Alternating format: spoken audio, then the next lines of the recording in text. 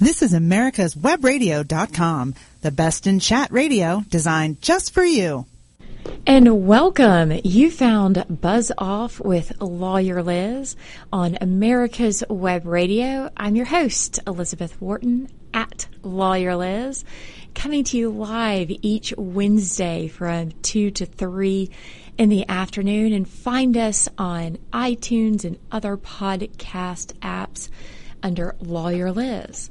And while I am an attorney with the law firm of Hall Booth Smith based in Atlanta, I am not your attorney for purposes of the show. Instead, Buzz Off with Lawyer Liz is a look at the buzz surrounding the Internet of Things, drones, and all the technology in between. So welcome. And if you haven't already heard, then Samsung cell phone Note 7 owners, you're in for a world of hurt if you haven't already switched out your phone or powered it down. So today's episode and show, we're going to take a look at from exploding phones to drones and looking at the new FAA Part 107 rules. We're a couple weeks in, and it has not quite been the apocalypse that you would have expected based on some of the build-up and lead-in to that. Instead, it's been a fairly smooth rollout, and so we've invited noted drone law and aviation expert Jonathan to join the show. And then once Jonathan and I chat Part 107 for a little while, we will be joined by Rich Mogul to talk Samsung and what do we do from here, and then followed by privacy and technology attorney Darren Dickerson to talk about, okay, your phone explodes, what's next from a legal class action and privacy aspect. So it's going to be an exciting from drones to exploding phones kind of buzz off with Lawyer Liz today. And let's jump right in. And first of all, introduce Jonathan. But Jonathan, thank you for joining us. You're a noted author and media spokesperson quite frequently on both aviation and drone law, and have your own practice down in Florida. But Jonathan, welcome to the show. Hey, thank you so much for having me. I truly appreciate it. Well, absolutely. We can't talk Part 107 without having you in the conversation. I mean, you're all over it. Oh, I try to cover it as much as possible, and the breaking news and everything that's coming out. And it seems like the FAA is coming out with more and more info almost daily. So since the release of Part 107, at least the publishing of it, it didn't go into effect until August the 29th. When it was first published on June the 21st, I would estimate it's very close to around 1,000-something pages of material have come out. I'll say it's a lot of reading. They're trying to make sure that we get our arm workout, carrying all the different summaries and binders. And then you recently, so congratulations on two fronts. One, you are, I would say you have your remote pilot certification. And you also, was it the first exemption or waiver that came out under the new rules for your client, Red Raptor? Right. So how that whole Red Raptor thing went down was that was originally a 333 exemption filed from back in March. Those waivers that were granted around August the 29th were pretty much already in the hopper for many, many, many months prior. So that's kind of how that happened. It wasn't like we woke up at like 1 a.m. or something and then started typing and then they like reviewed it real quick and popped it out later that day. You know, so you've done it. Admit it. Just not on this one. It's just, doing like the energy drink stuff. Like, hey, we got to get this out today, guys. So we picked that up, and it was it was in a group of waivers that were granted all at the same time. So I can't really say we were the first. We were in the first group, but I don't know who was first because there was a total of like 76, I think, that were released all at one time. So there were a bunch of nights. There were 2 beyond visual. Well, they weren't really beyond visual line of sight. They're more like extended line of sight. CNN picked up an operations over people one, which really wasn't a full operations over people kind of. You know, if you read the restrictions, it wasn't really that useful. It was like max height was like 21 feet. So when I thought about that, I was like, wait, 21 feet. We could get out of all these restrictions by going to Home Depot and getting 2 PVC poles that are like 10 foot apiece, right? And get maybe another one and duct tape them together and then put a camera on the end of it, and then we're outside the regulations. So that one didn't really seem to be useful. Well, exactly. And you raise an interesting point that a lot of times when you get down into what has actually been approved, you almost have to pause and say, well, can't you already do this with a stepladder or from a nearby office building or something in existence? That are we really sure that this is specific to drones? But that's fascinating. I wonder how many people are now going to go buy the PVC pipe and see what else they can do. And give a little bit of background under Part 107, and you were mentioning how with Red Raptor, that was an existing 333. I mean, before August 29th, in order to have commercial operations, period, you had to have a 333 exemption from the FAA. And with the Part 107, you no longer have to have a specific 333 exemption, but you have to fly under certain conditions. And tell us a little bit about what was granted as far as Red Raptor, because as you noted, it was a change from the 333 exemption application to basically waiving under Part 107. But walk us through that a little bit. Okay, so sure. Primarily the one regulation that's being waived is the night waiver. So flying under 107, you're restricted to flying in Class Gulf airspace, which is very unregulated during daylight hours. Well, and what is Class G airspace? I mean, okay, sure. There's different types of airspace in the United States, and the best way to kind of understand them is this is when I used to flight instruct. This is how I would teach my students. So, Class A airspace, I think of altitude. That's where the Delta, American Airlines, they fly up real high, 18,000 mean sea level up to 60,000.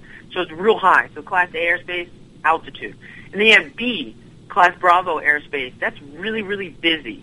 Okay, and that's like Atlanta International, for instance, Miami. So busy airports are Class Bravo, and each of these airspace, by the way, they have certain requirements to them because there's certain types of operations that are happening there. So you kind of just need to know that at least for manned aircraft. For unmanned, it's not so much important as far as the manned aircraft. And then there's Charlie airports. Those are a lot of the smaller regional airports and stuff like Nashville International, and you also have Palm Beach International, Fort Lauderdale International. Those are all Charlie airports. And you have Deltas, which are these small little local towered kind of airports here and there. And then the last two types would be Echo and Gulf. Echo, think of that as everywhere. Echo airspace, that's a fairly good amount of area in the United States. And then Gulf, which is ground. That's airspace always close to the ground. And how high does that go? Oh, it depends on where you're going. So, for instance, Gulf airspace is always at the ground unless you're directly in airspace at like Bravo, Charlie, Delta, or Echo at the surface.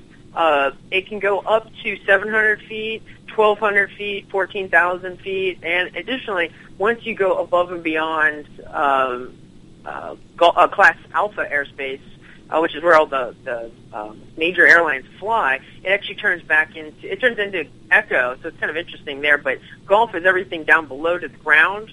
Echo is kind of like, if you will, the grout with tile, if that kind of makes any sense. It just kind of fills in all sorts of the areas that are not the Gulf airspace.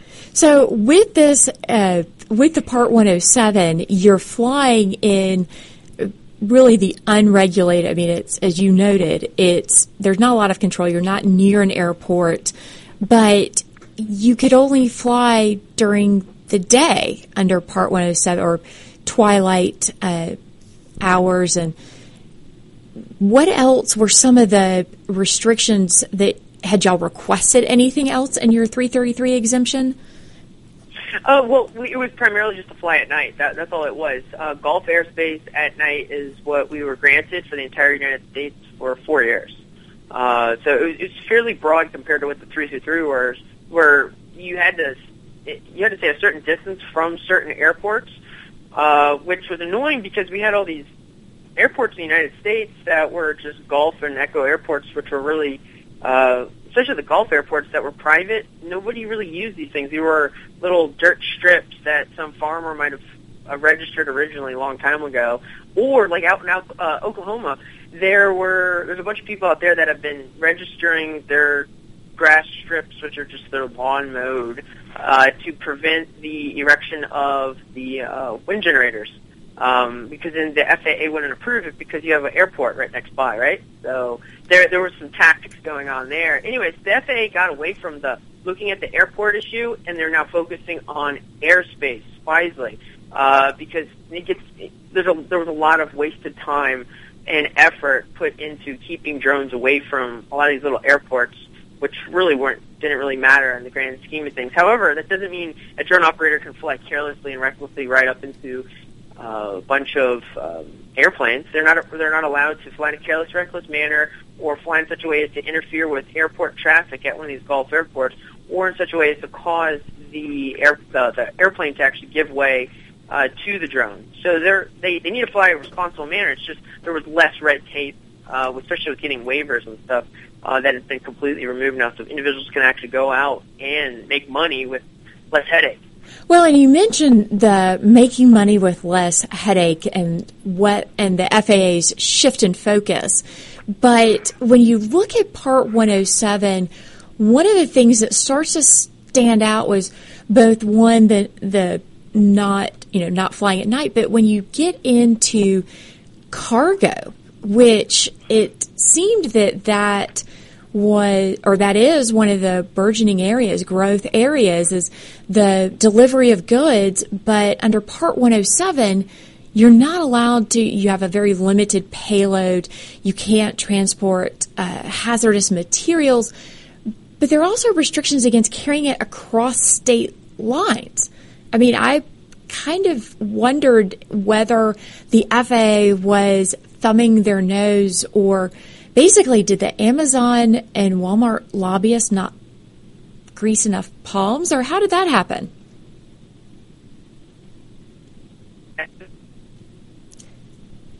And this is the downside to technology. Again, I can't tell if we've lost Jonathan, but one of the big issues of late has been the delivery services. As different companies have started testing, we saw the 7-Eleven Slurpees, the medical supplies that were being tested. So we're about to head into a commercial break in a little bit, and hopefully Jonathan will be able to join us right back. But it's amazing to watch with some of the different issues how the FAA's rules have played out and whether different influences are at play. But you're listening to Buzz Off with Lawyer Liz on America's Web Radio.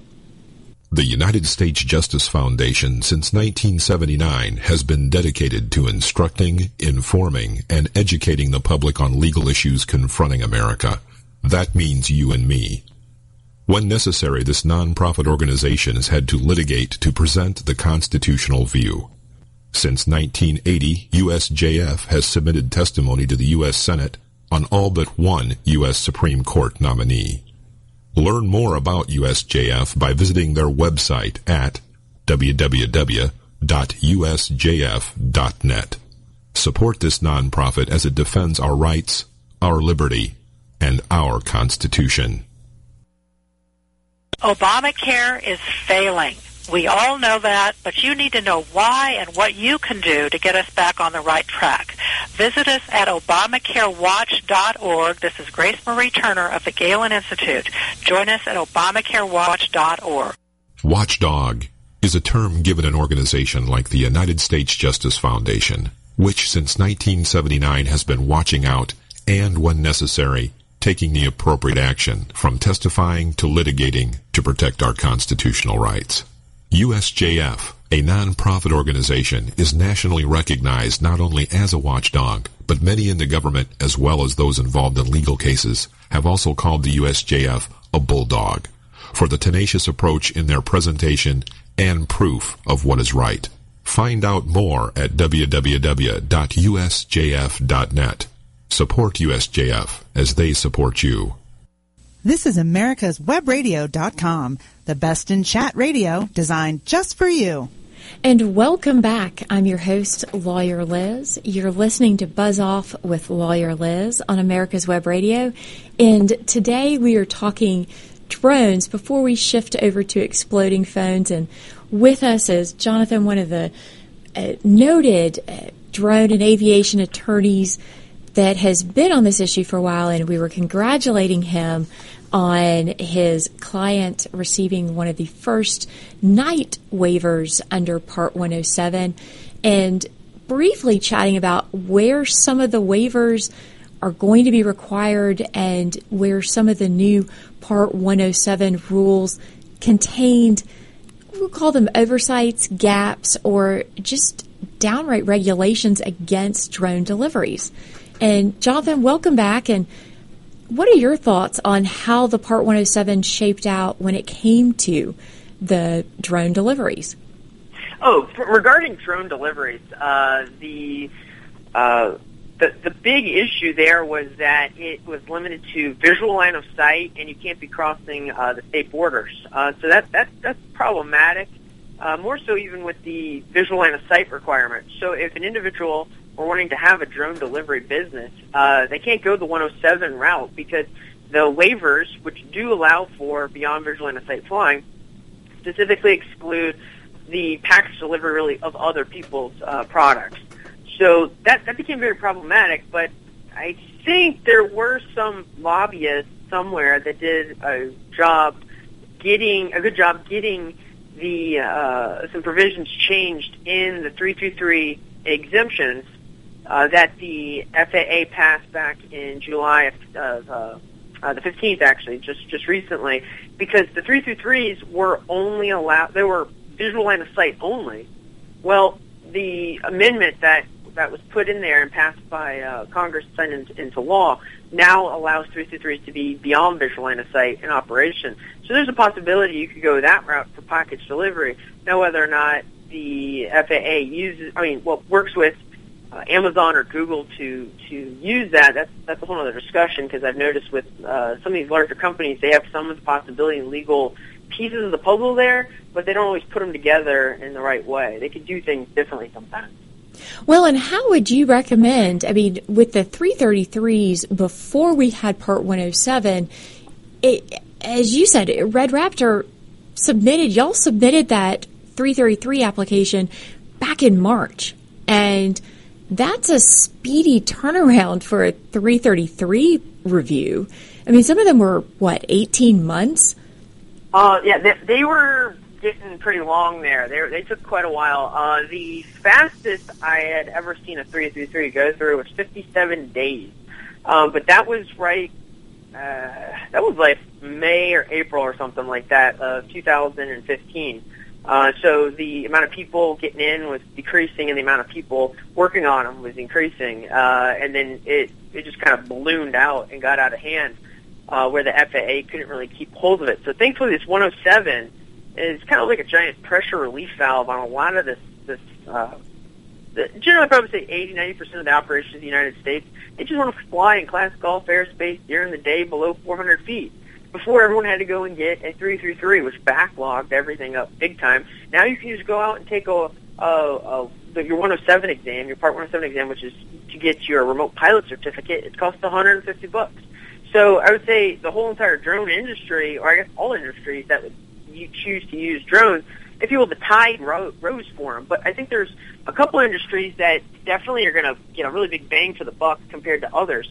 One of them would be law enforcement. The reason I say law enforcement is that they were all having to go the public COA route, and if you've ever done the public COA route, it can be a pain and a half to try to go get a declaration letter and get that to the FAA where they approve it. But the COAs are supposed to be, and I'm saying this very tongue-in-cheek, they're supposed to be easier than the 333s. I mean, you're saying getting government letters takes a while? The government's never slow. Yeah. Well, see, I had this one real bad situation recently where we were trying to get a declaration letter, and it was the equivalent of being like a fat kid playing dodgeball and nobody wanted to take you on the team. So we had to get some government attorney to try to sign off on some of the statements that we were making, that we are a government entity, we're doing certain types of operations, and nobody and their dog would sign it off. So it became very, very problematic. So instead of doing that, law enforcement agencies, fire departments, they can choose to go and just get their remote pilot certificates. Makes their life a lot easier in that regard. So they stand to benefit a lot. Also, real estate. So let's go back. I was going to say, let's go back to the law enforcement, because one of the issues, can they, under a Part 107, are there restrictions on what law enforcement can do with their operations? No, I mean, from a federal level, no. They don't have any specific restrictions on them compared to the next guy who's just a civilian.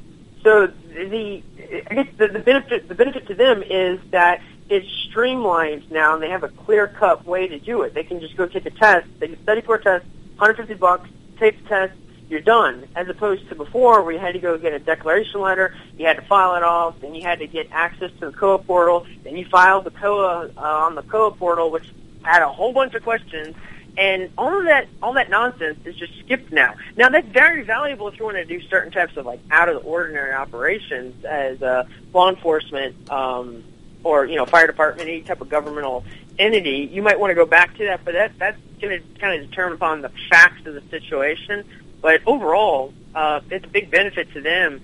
So even the rural law enforcement officers, firefighters can now get into the game without having to figure out what in the world's a deck letter and getting that signed off by an attorney somewhere. I mean, good luck to you. That was the hard part. Is how do you the rural guys actually integrate? Now you have 107. Well, and with that, one thing, it's getting the remote pilot certificate is you have to study and you have to pass an exam, but it's not a very complicated or cumbersome process, and the FAA has certainly placed a substantial amount of guidelines and guidance on the website, and also want to direct people to your website, because you have a good overview of what people need to study, but there's no training component beyond that. And by that I mean there's no hands-on. You have to have 5 hours of flight time or stick control. You're really just, once you get that certificate, you can buy a drone in a box off the shelf and good to go. Is that something we should be worried about, or does it raise any concerns? I think it definitely raises concerns, because you can have individuals that can just get a 70 on the exam, barely pass, go get a drone, and then start flying.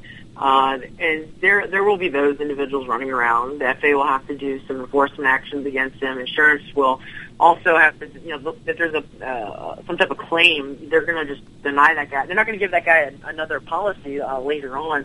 So, and then there's also the potential for insurance carriers to start requiring training at some point, or at least a reduction in premiums in exchange for if you do take training at certain locations. I know that there are individuals going around training individuals, but it's not required for at least the smaller companies. Now, the larger companies are wisely thinking about, well, we want to get somebody in here who knows what they're doing to train our guys so that they are competent.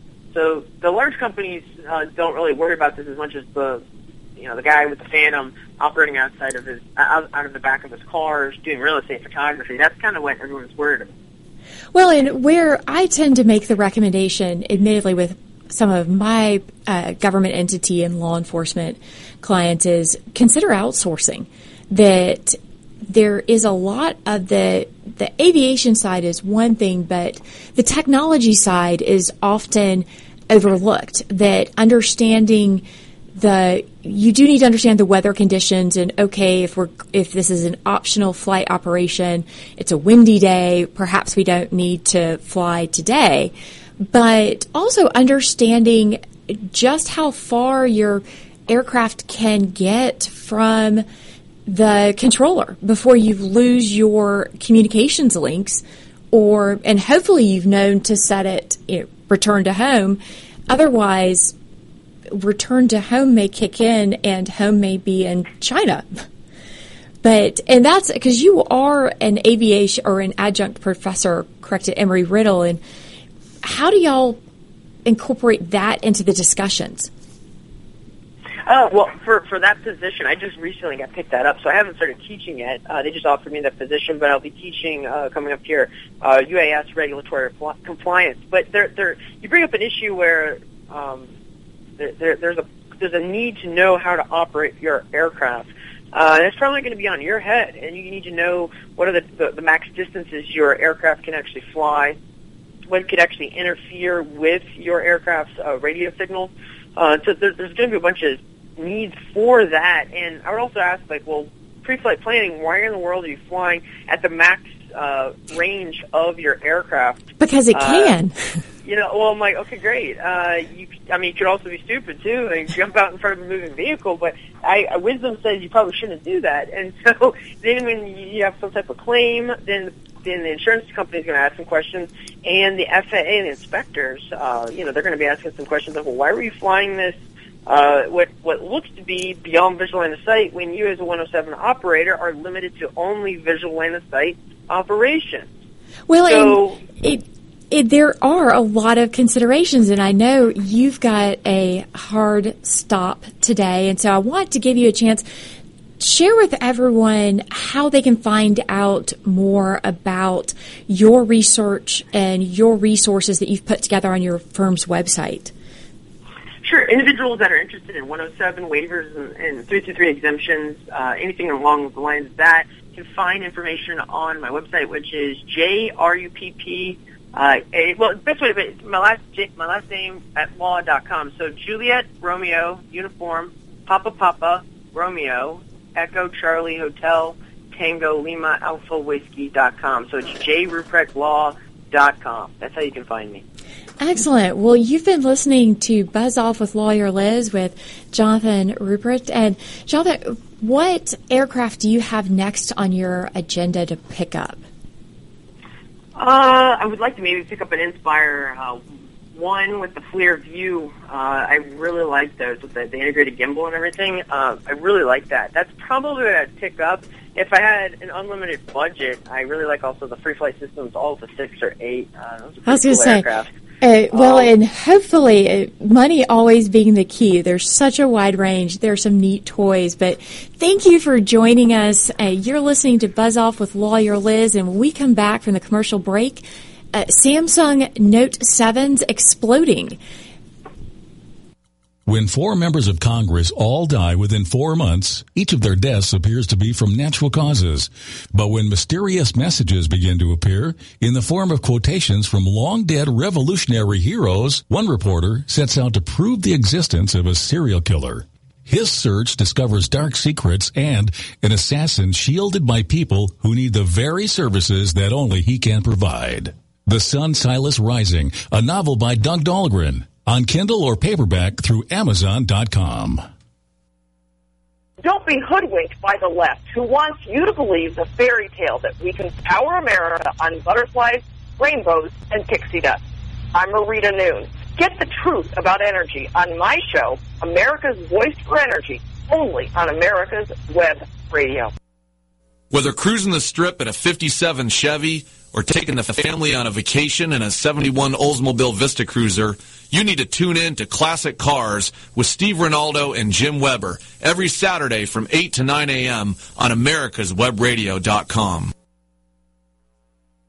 45 years of experience is behind the most trusted name in auto transportation. Passport Transport, the first and finest today. That's why Passport Transport is the preferred auto transport for major auto manufacturers, concours, museums, tours, and collectors, and should be your choice from across the state to across the country. When you have the need, go to PassportTransport.com and enjoy the peace of mind referenced experience will give you. Passport Transport.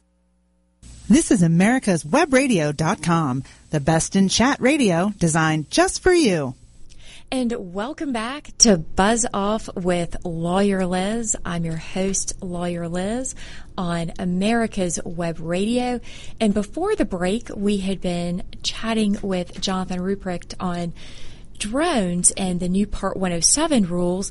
But you can't talk about the FAA without their noting their groundbreaking announcement last week that the Samsung Note 7, so Samsung's latest entry on the cellular phones, they're banned from being in your checked baggage.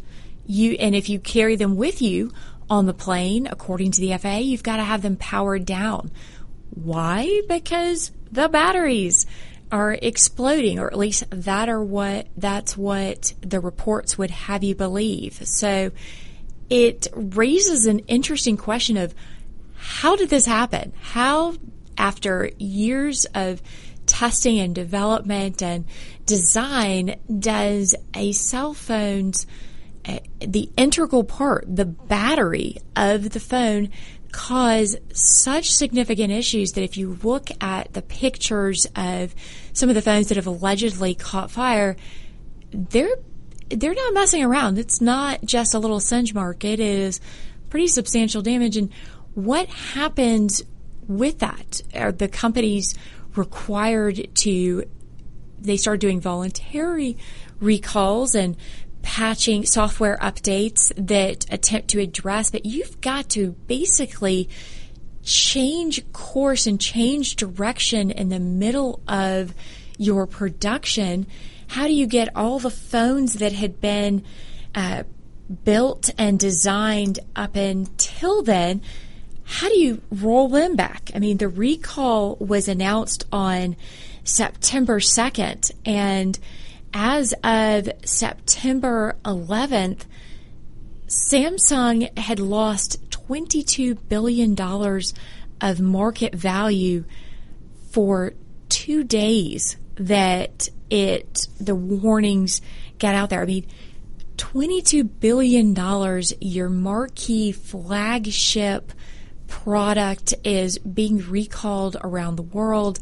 The FAA has essentially grounded all usage of it and carrying of it on the flight. So business travelers are left wondering, not to mention tourists, well, am I going to be the one who crashes the plane because of a fire?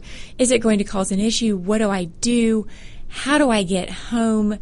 Or how do I travel with the device that is essential? I mean, not everyone wants to carry a laptop around with them, or if you're using the Samsung on the Android line, you don't have the iPhone, you don't have the Apple Watch synced up to it, or you don't always have a backup with it. So with all of those questions, it raises the issue of, all right, what's the response, and how do you then deal with that from a corporate level, from the company manufacturer level, as well as the individual? And so from the company level, Samsung has initiated voluntary recalls where they are bringing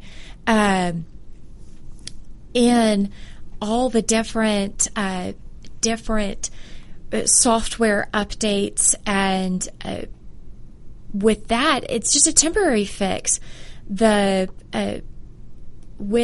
the temporary fix, it's a software update that limits your phone's battery to 60% charge And with the 60% charge, how is that impacting other usage? I mean, you're constantly charging and charging and charging the phone, and it becomes a little bit more of an issue because that's not a permanent fix. And within that, the manufacturers are scrambling and unable to bring in the replacements for, at least they're saying, or initial reports are that the replacements won't be available until September 19th. So we're at that point almost 3 weeks into the issue, and that's the first rollout of the fixes. That's not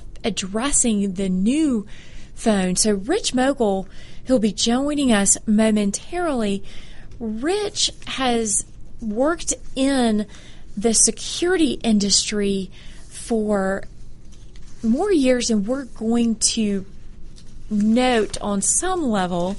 And with that, he has worked for Gartner. He has worked on both the product development, the testing, the software, the systems, and currently is has started his own company that provides analysis of these kinds of issues. So, Rich, apologies on my end for the delay in getting you on the phone, but welcome to the show, and it's great to get the security and the software and the systems and the product insights into what is going on with Samsung.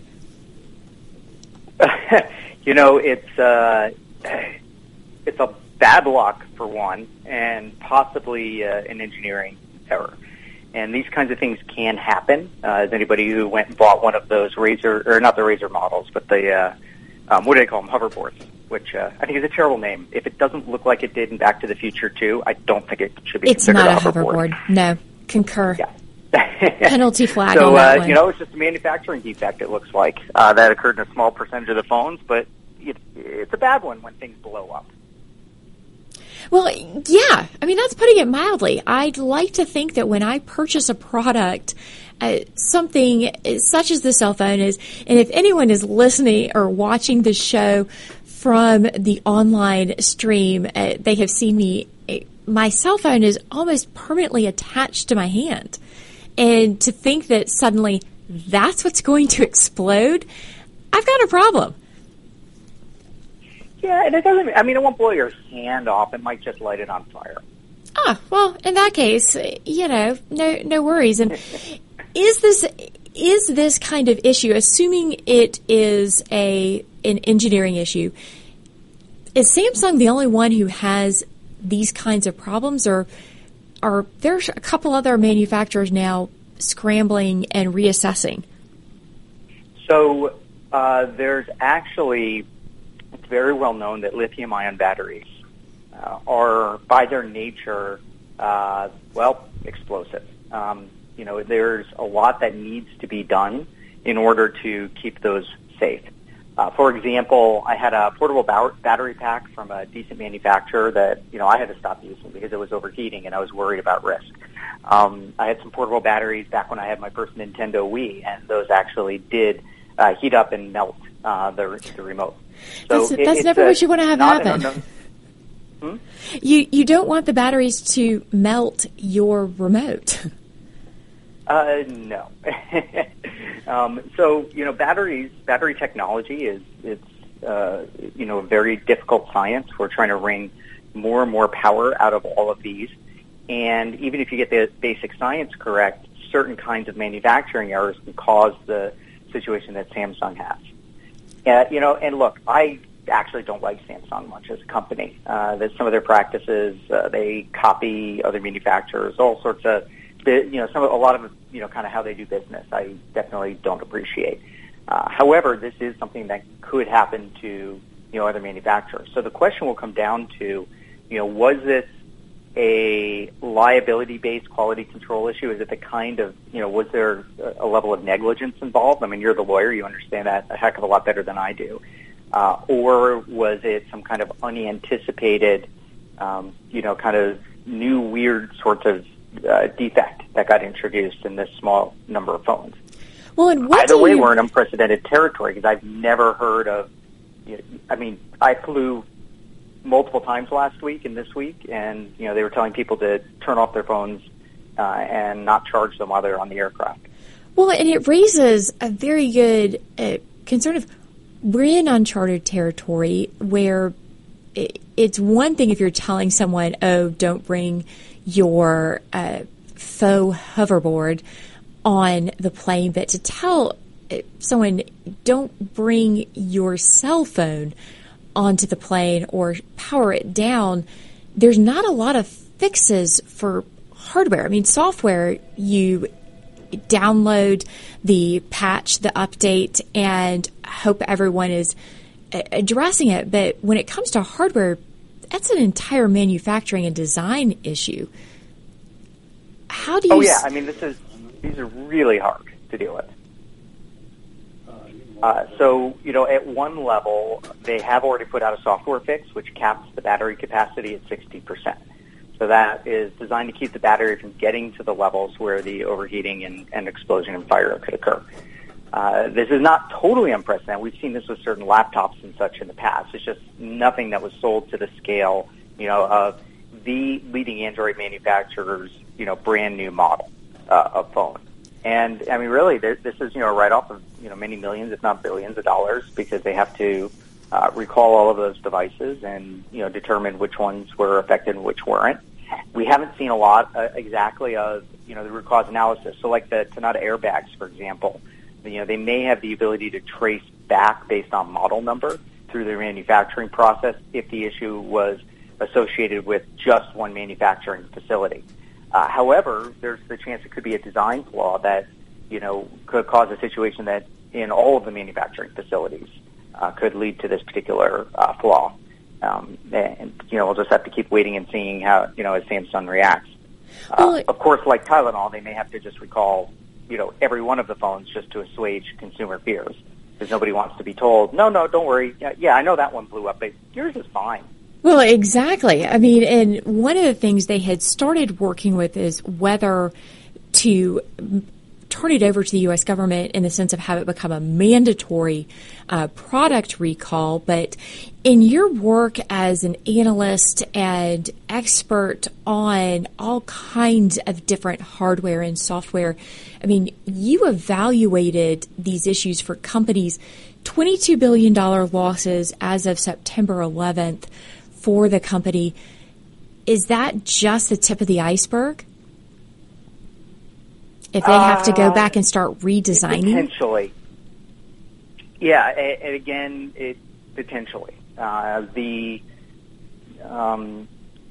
direct recall cost, the direct product replacement cost, the changes in the manufacturing, and then the brand damage is kind of what a lot of this comes down to. And then there's their crisis communications, how they handle it.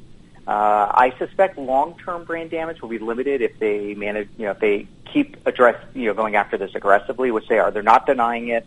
The videos and everything are horrible, but, as we've seen time and time again, people have very short memories and just kind of move on.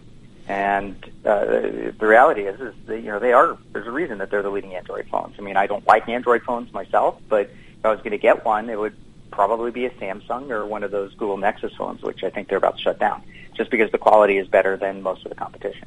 So what you're saying is Google may be reconsidering their cancellation of that phone.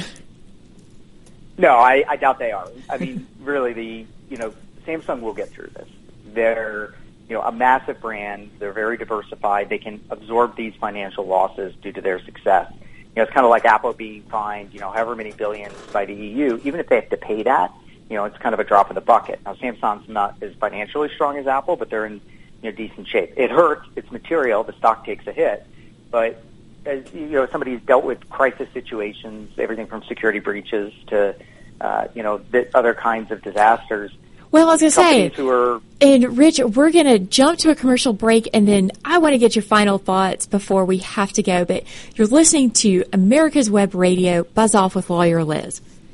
With all the back and forth in today's politics, it seems as though the Constitution gets lost in the mix. If you want to brush up on your Constitution, then join Michael Conley every Wednesday from 4 to 5 p.m. for the show Our Constitution on americaswebradio.com. Affordable health insurance was the promise of Obamacare, but for many, the government mandate caused more problems than it solved. This is Dr. Elena George from Medicine on Call, and I want to tell you about a truly affordable alternative allowed under Obamacare, Liberty HealthShare. Liberty HealthShare bypasses doctor and hospital panels, giving you the freedom to choose.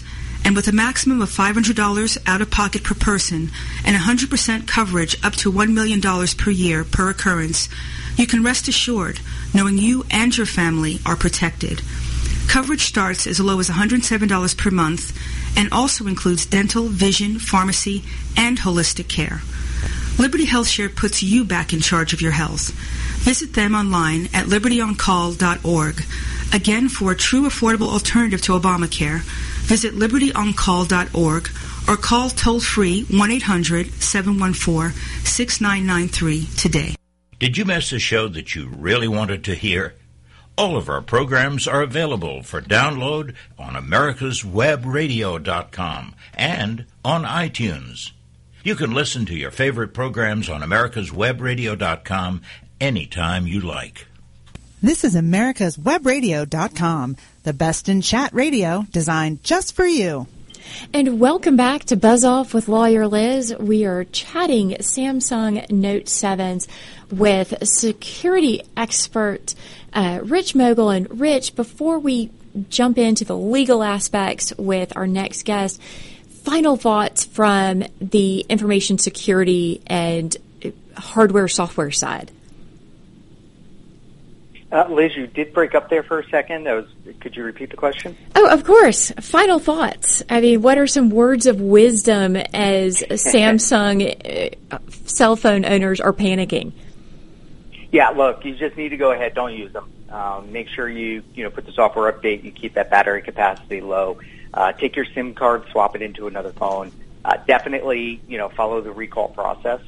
There's just a way for you to know. Now they are issuing safe phones at this point which don't have that, so go ahead, swap that out. I'm not going to tell you not to use your Samsung phone, but these are serious. These kind of battery issues, when they come up, are a huge liability and can definitely cause very serious concerns. I used to be a firefighter and a paramedic. This is not one you want to mess with.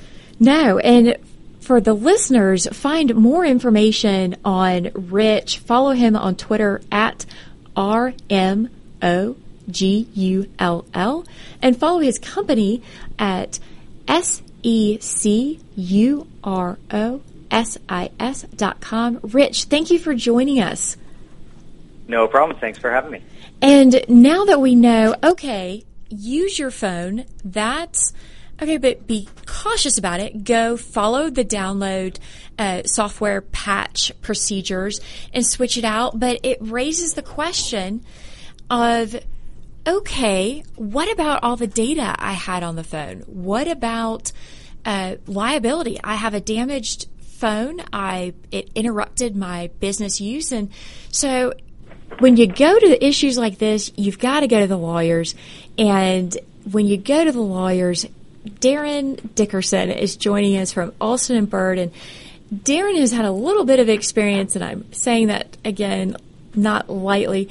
Darren is a known privacy and class action attorney. Darren, thank you for joining us and sharing your thoughts on exploding phones. Absolutely. Thanks for having me. Unfortunately, I have a lot of experience, not only with privacy, but with exploding phones. Fortunately, not personally. Oh, dear. But, I've actually handled dozens of cases involving exploding phones or phones that have caught on fire. This is obviously a big issue with Samsung, particularly given the recall and the publicity it has received. But Darren, what kinds of friends or clients do you have that their phones are exploding? Well, I defend a lot of telecommunications clients and phone manufacturers in particular, and it's just not uncommon for batteries, and particularly third-party batteries. So the Samsung issue is a little unique because it's the Samsung battery that is the problem. But in much of the early 2000s, there were significant issues with third-party batteries when we had phones that you would actually go and buy another battery when your battery died. And those things were extraordinarily hazardous. And so I've been in a number of inspections of these batteries with experts trying to identify the root cause of the issues, and it used to be a real big problem, probably not to the extent of the Samsung issue, though. But now that we're here with Samsung, and as you mentioned, it's a Samsung battery. They can't just switch vendors as easily. What do we do? Where do we go from a consumer standpoint? So, one of the major issues for Samsung here is the FAA creating this rule that you can't take your Samsung phone on an airplane, which creates a significant issue not only from a reputational standpoint from Samsung, but when you think about liability and damages. So Samsung wants to just recall the phones, to replace the battery, to fix the issue and give the phones back, or allow consumers to purchase a different, or to buy a different phone. But the issue here is that in the interim, before the fix is implemented, consumers have these devices that they can't fully utilize. Either, as your previous guest said, don't charge them beyond 60%, or you can't take it on a telephone. Interestingly, I was in Florida this past weekend with a group of friends, and one of our friends has this very phone. When we got word that he couldn't take it on the plane back home, and he was scrambling to try to figure out what he was going to do because he had to fly back to Atlanta on Sunday. I was going to say, I have a feeling it left many people stranded, not just, the business travelers, but exactly, consumers. What do you do? Yeah. So, when there's an issue with a product, and whether it's a phone or a refrigerator or a motor vehicle, the manufacturer will usually fix the problem and then give the phone back. And when they're sued, they say, well, you weren't harmed. We fixed the problem before it manifested. And there's a long body of case law holding essentially that you have no claim against the manufacturer unless your product failed or it was substantially certain to fail. And if there was a fix implemented, then you haven't suffered any harm. I'll say, but is reducing the battery capacity to 60%, that's not a fix, is it? That's exactly right. So it's not a trivial level of harm, but you're actually changing the way that the product functions, and you're hindering consumers' ability to use the product that they purchased.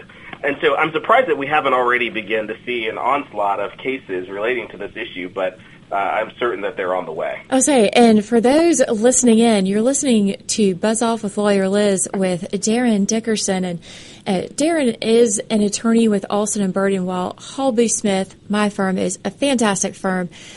Reach out to Darren, because I am sure you would have no problems addressing this. I mean, but you're going to see this almost onslaught of, don't take away attorneys' phones. We don't like that.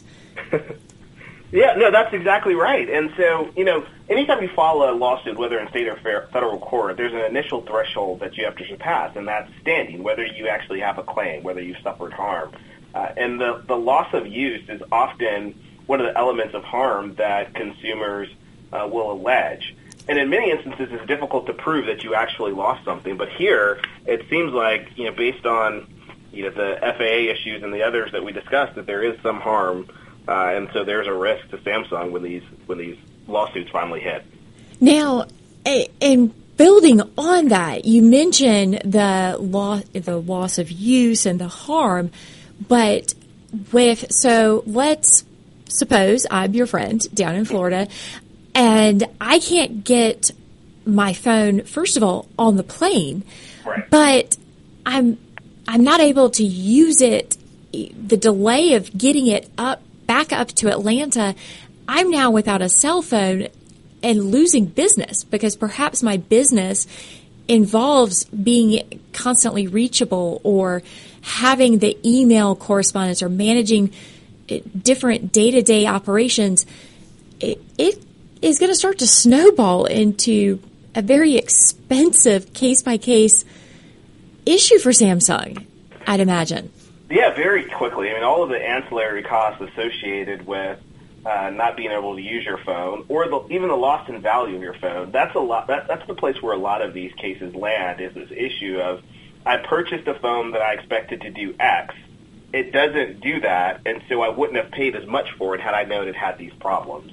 And so that issue will certainly be litigated. There may be, a bright side of this for Samsung, if you can call it that, in that it might be difficult to certify a class when there are all of these individual issues relating to what type of business I have and how I use my particular phone and what harm I experience personally. Because, as you know, Liz, to certify a class action, the primary goal is to show that your claim is just like everyone else's claim. So is that really a bright sunshine moment for Samsung or for the attorneys? Because if you can't certify a class, does that mean every individual will have a separate claim against Samsung, and each claim requires a lawyer? Well, so that is exactly what it means, but the reality is that the vast majority of people will not find a lawyer and will not pursue a claim in court. That is merely because they are not listening to the radio show and do not have your contact information. But so with the prior cell phone battery issues, why didn't we see? I mean, it seems like those were different because it was just don't use your phone. It wasn't almost an across-the-board power down. Yeah, well, I think there were a number of reasons why it wasn't as big of an issue. I think, one, we've seen on YouTube and on Facebook all the videos of cars catching on fire and people's clothing catching on fire because of these phones. And that type of social media wasn't as prominent, when a lot of these other phones were having issues. I think, two, the FAA announcement is also a big deal and created more media buzz and attention. And then, we talked about the fact that this is not a third-party battery, but an OEM, original manufacturer battery that is having the problem. And then finally, this is the first time that I've seen one phone that sold this many units have a problem. And so, I think all those factors together have kind of aggregated to make this a big deal. Well, and it certainly is going to be fascinating to watch how it continues to unfold. And so, Darren, thanks for joining us today and sharing your thoughts. And you can find out more about Darren through his law firm, Alston and Bird, and really going to see how both the fiery phones and the liability issues arise as more and more products and social media impact it. But thank you to America's Web Radio for hosting the show. Thank you to my law firm, Hall Booth Smith. I'm your host, Lawyer Liz. Catch Buzz Off with Lawyer Liz each Wednesday from 2 to 3, and podcasts available on America's Web Radio and iTunes, among others. And until next time, look forward to talking to you then. This is America'sWebRadio.com, the best in chat radio designed just for you.